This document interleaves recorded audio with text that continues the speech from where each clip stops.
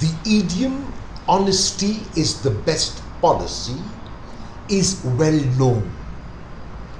Just as we may make a choice to be honest, we can also opt or choose to be dishonest.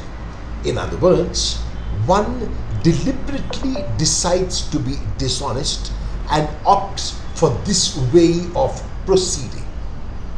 There are times when we look around us and see that many of those whom we consider dishonest and even corrupt are prospering and flourishing.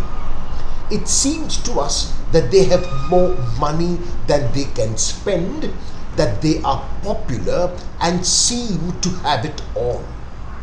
It is also likely that when we were honest, the outcome was not as we expected.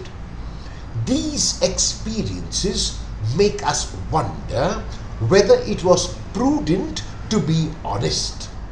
Since the alternative is dishonesty, we can make a choice to be dishonest. However, we must realize that opting for dishonesty is a deliberate choice that each one of us makes. Having made such a choice, we must also be prepared to accept the consequences of our choice. Have you felt shortchanged when you were honest?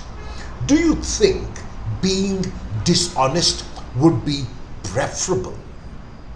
Dishonesty is a choice.